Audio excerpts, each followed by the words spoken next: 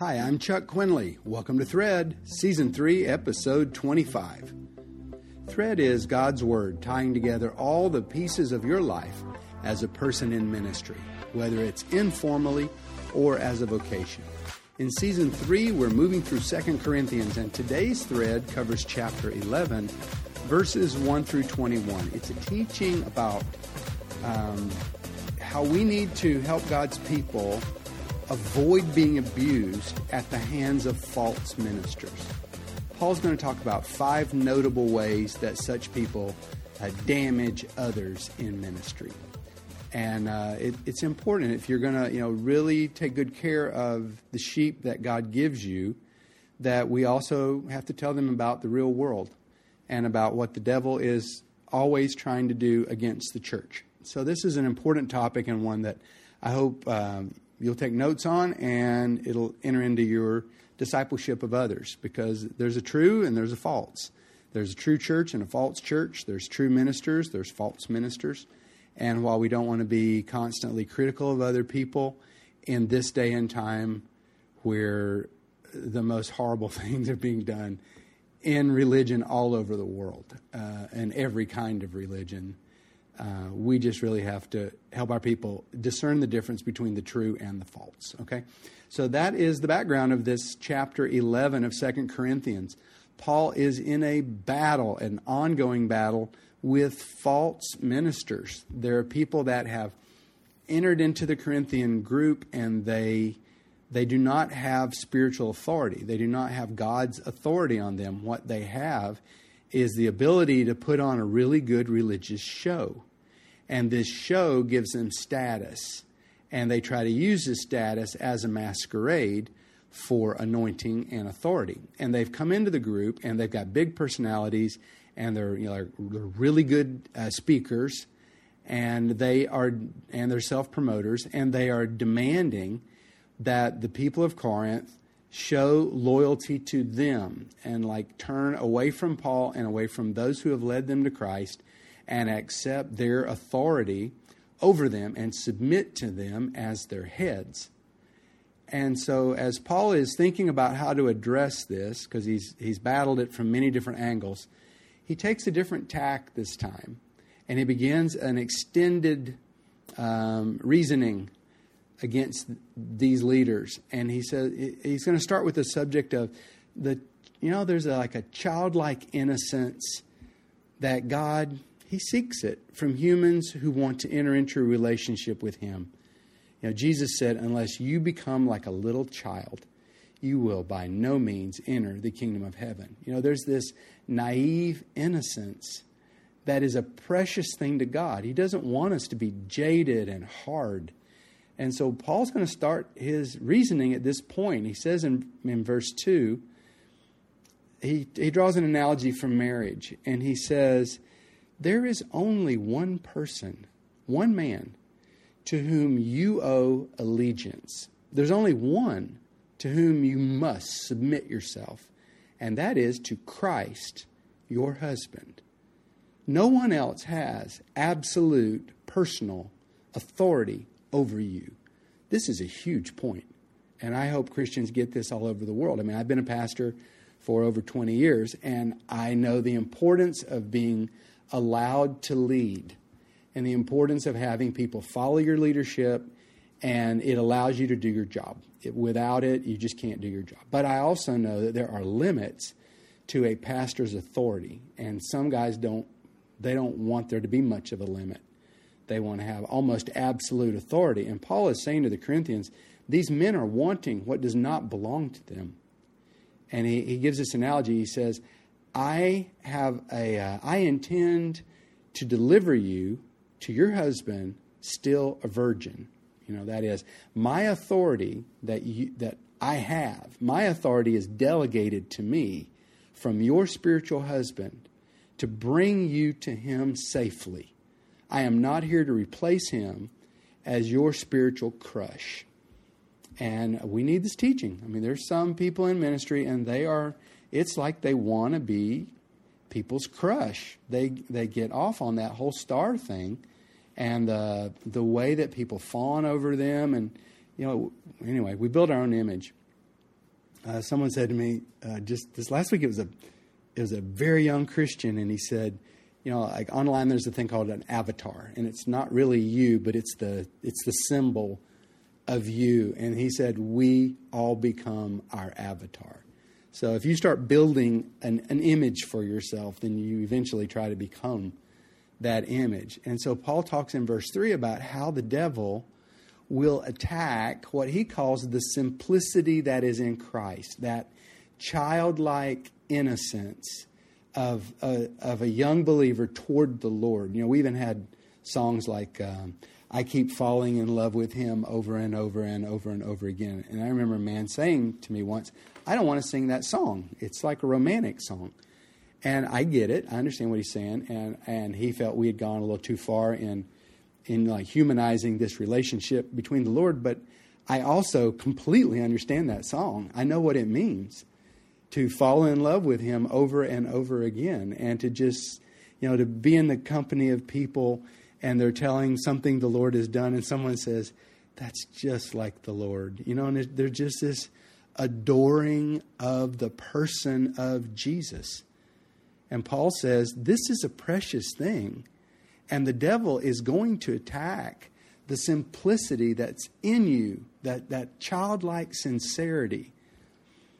I remember when I sort of lost my ministerial virginity. I had followed the Lord into this ministry totally sincere. I had never been around anyone but other ministers my age, and we were all just the same level of sincerity.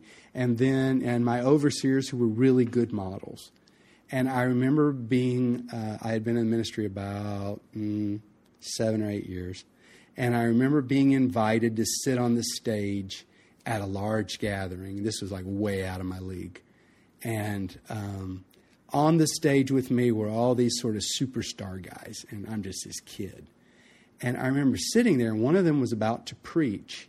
And they introduced him, and it was like a crazy, over-the-top glorification of him.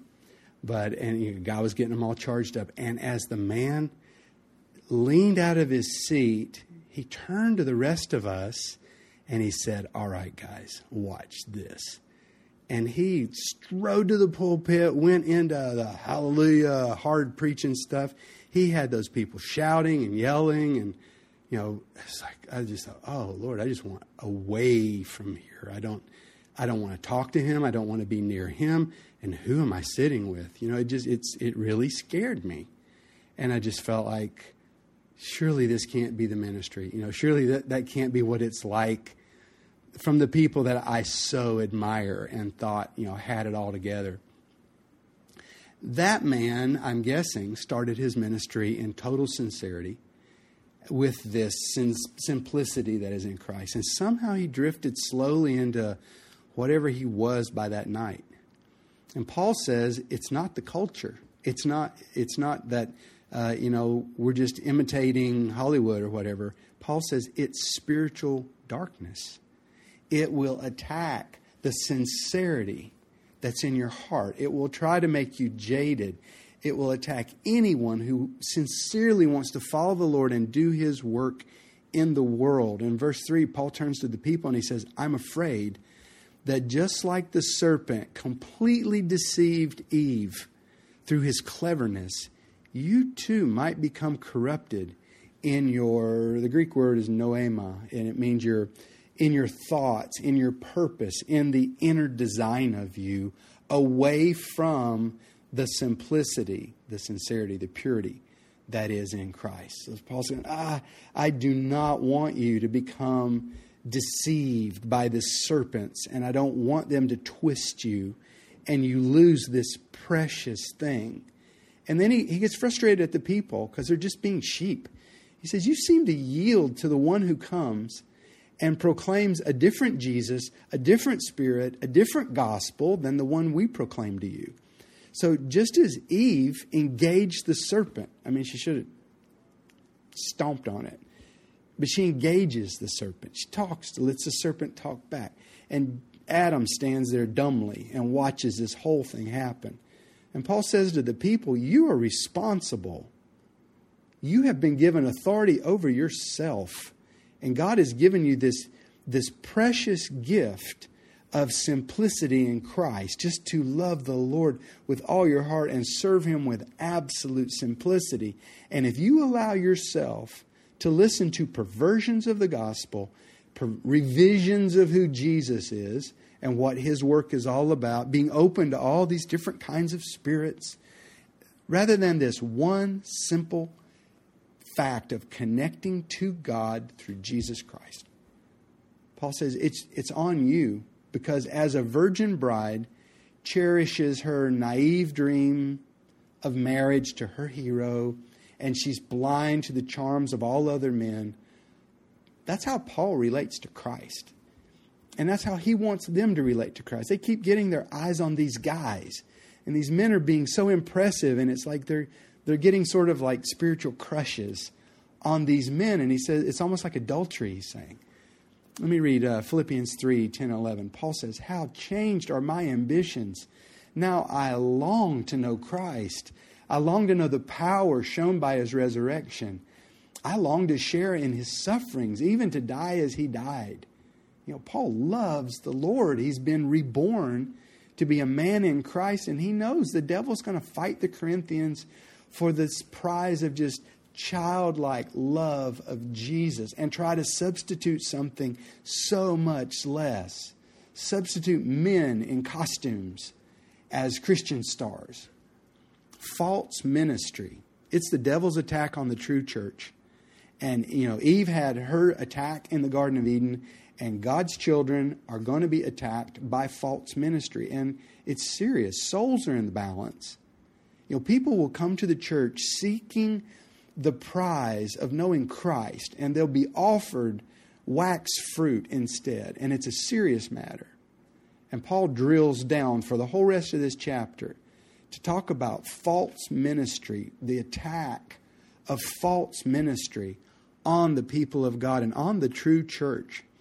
So Paul refers to them in verse 5 as the extra super apostles. And I don't think here he's referring to the Jerusalem apostles, because he really has high regard for those brothers. When Paul says, I'm not at all inferior to the most eminent, mine is New King James, the most eminent apostles. In the Greek, it's kind of like extra super duper apostles.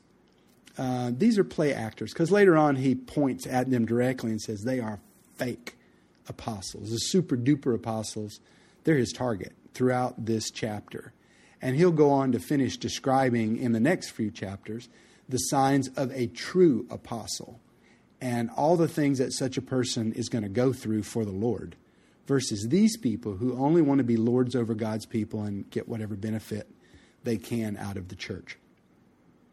Verses 5 through 12, let me summarize that package. He says, in the end, it's always about money. You know, they want money. And so Paul had a policy.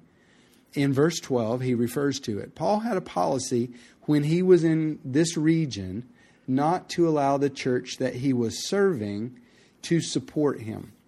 He would work for his own income, and he did that not because he didn't believe in church support, because he was actually, while he was at Corinth, he was being supported by Macedonian Christians who had less money than the Corinthians, but he wouldn't take a cent from the Corinthians. He did a job that they felt was a humiliating, not humiliating, but it wasn't highly esteemed, you know? Like, let's say he's working at a car wash or something like that.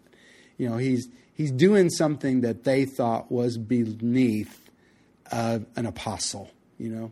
And so that's what these guys are saying. But Paul did that on purpose, and he tells them his reason in verses 5 through 12. He says, I did this because I knew that these false ministers are coming, and they have no desire to minister without pay. So I ministered to you without pay, so they'd have to deal with that. So what they've done is to try to build some case about, you know, Paul's weakness, that he wouldn't even take support, and trying to make a negative out of it. And he says, I did it on purpose. I did it to show you who they are. Let's look at 13 through 15. Paul says, such are false apostles. They are workers of deceit. They transform themselves into apostles of Christ. They're not transformed by Christ. They transform themselves into apostles. They dress themselves up as apostles of Christ. Paul says, verse 14, and no wonder, Satan himself transforms himself into an angel of light. So it is no great thing if his ministers also transform themselves into ministers of righteousness, whose end will be according to their works. So he does not say these are brothers who've lost their way. He's got none of that. He says these are the devil's workers taking up ministry position. They are fake apostles, and they are there to discredit the real thing, and they are there to hurt you. I've been in, I don't know, only God knows how many churches I've been in my lifetime. And I've seen all different kinds of churches and all different levels of church health. And, I've been in some churches that I've been in some churches that are mean to their pastors, and that's terrible to be in those. And then I've been in other churches they're rightly honoring of their pastors. And then I've been in other churches which are like crazy pampering, so much special stuff for the pastor. He gets anything he wants and takes advantage of it. And someone greets you as soon as you come out, tells you that they're your armor bearer, and they're defending you and they're protecting you from this and that, and you get the special seat and the special everything, and it's just an incredible amount of perks. And I remember looking at that as a church planner and thinking, wow, how these people are just so into who they call the anointed ones. And one side of me would say, oh, I wish my church did this. And then I realized, no, this isn't natural. You have to train people to see you this way. You have to teach them to see you as being above them. It's a form of abuse. It's an attack on the simplicity that is in Christ. Why am I not their brother in Christ? Why do I have to appear superior to them in some way? We're dealing with that even in mission settings. Pastors who won't attend congregational, things that are healthy for their church because they don't want to appear to need to learn about anything. They have to be above it and have to be above the people. And Paul says all of it, it's a form of abuse on God's people.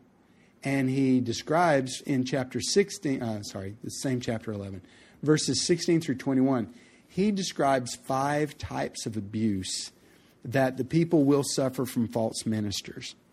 But don't forget his earlier point. He says, it's on you, Corinthians. You're not little sheep that don't know right from wrong. Your heart tells you this isn't right. You're supposed to be in love with only Jesus, bowing before only Jesus. These guys are going to abuse you. And I'm trying to be a good dad in your life. I'm trying to bring you to your husband as a virgin still. And these men are trying, in a sense, to steal your virtue. They're trying to steal you away and directly connect you to them.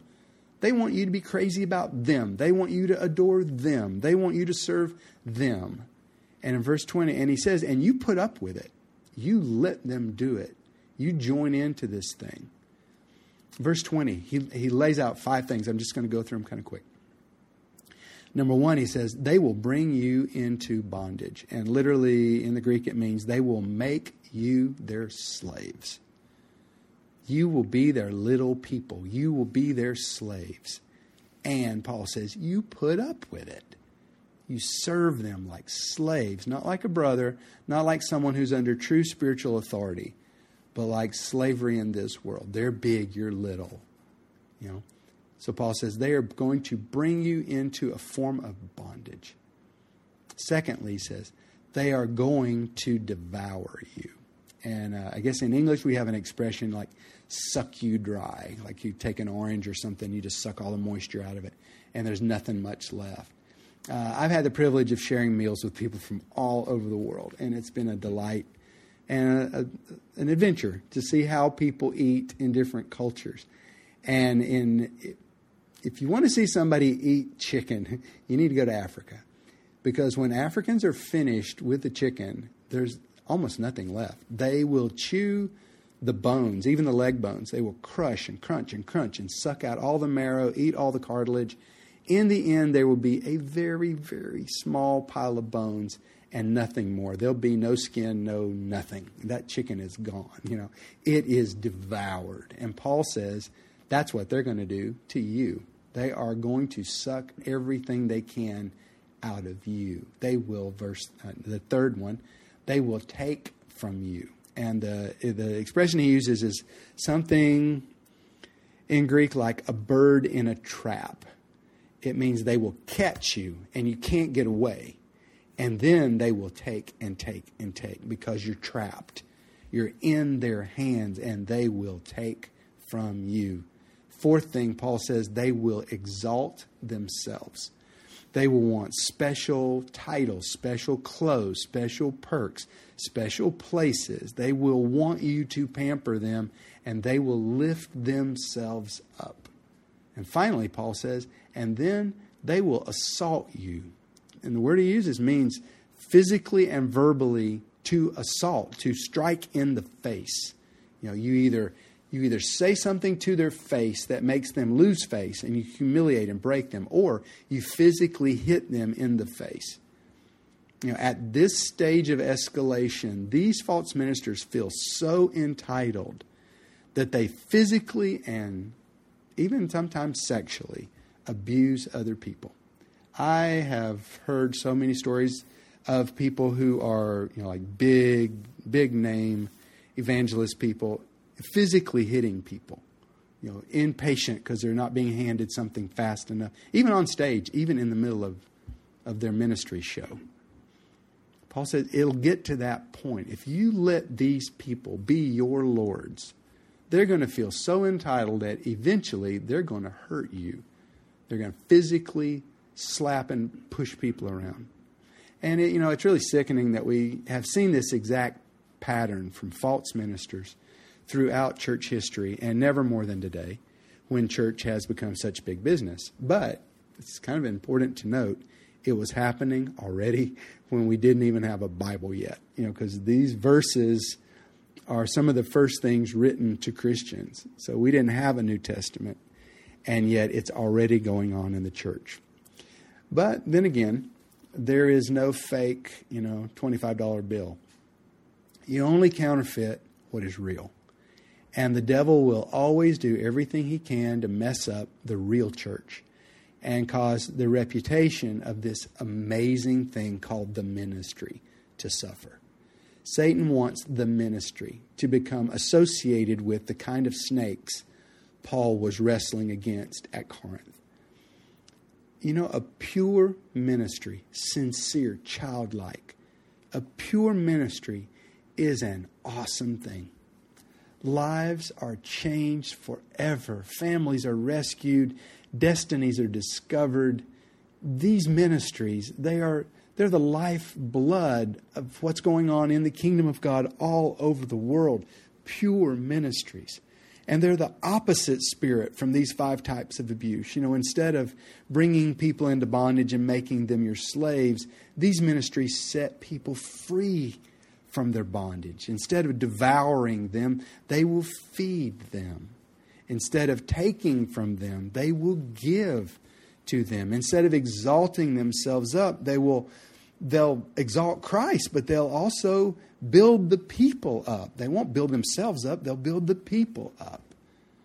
And instead of assaulting people physically, they'll give them warm hugs and positive touch and let them know that they are loved and accepted and forgiven by God and by His people. The church is the people of God on earth, engaging people and delivering God's invitation to them to leave the darkness and enter His family. But the church is no better than its leaders. And false leaders have always been a powerful form of attack on the true church. So we need to train God's people to be strong. Build big people. Help them stand on their own 2 feet. We don't need Christians to say, oh, someone needs to feed me. I've got grandchildren all around me, and at a year and a half, they feed themselves. You don't need, if you need someone to feed you and you're a grown-up Christian, you haven't been raised right. We have spiritual authority. And God's people need to have leaders who empower them, who don't ride on their shoulders, but who get underneath them and push them up and build big people. Okay, how do we do this? By modeling authentic spirituality and by integrating the life and teachings of Jesus into every thought we have and in all of our interactions with others. God is looking for leaders like this. And you know what? People are too. They're so hungry. And today, the big battle is not church growth, it's church health. So, my friend, that is largely up to you. God has given you a measure of spiritual authority. And He has brought people to you, and He will continue to expand the size of your tent as you prove to Him that you will focus on His children and make them stronger and build them up and not use them for your own benefit. That's just beautiful teaching. I love the ministry. I love God's people. I go all over the world just doing all I can to help the church and help new leaders rise up. And, you know, a lot of them are in pastoral roles, but there's a whole new kind of minister coming up. And they do things that are not related to church. And part of it is how messed up the church as an organization has gotten. It's gotten to the point that in many places it's not that it's just toxic. It's that the machinery and culture of church works against church. It works against what church is set up to do. It has become a thing of its own. And in the head of that are leaders who benefit personally from that system. And that's why young people are really having a hard time figuring out their place. They love the Lord. They want to serve Him, but not in that system anymore. And God's going to redo this. It's not that, oh no, we're going to lose churches. We're really not. Some of those other kind of churches are going to die, and they're already dying all over the world. But there's new things, there's a new kind of church being born, and it looks different, and thank God for it. It's the rebirth of His people, but it's still built on the exact same principles as the New Testament church, and that's why it's so important that we study the early model and look for the mistakes and also look for the victories in those days. I hope you're enjoying this study. And that's all for this episode. But if you're enjoying Thread, please share the podcast with your friends. Just use the button in the player on your screen. And don't forget to subscribe, because we're going to launch a new podcast when this one is over, when we finish 2 Corinthians. And I want to talk to you about that, but I can't if I don't have your email address. So if you will subscribe, I'll get your email address and I'll be able to let you know what's coming after we finish up this season of Thread. Thanks a lot. This week, expect God to use you, because you are the light of the world. So shine on.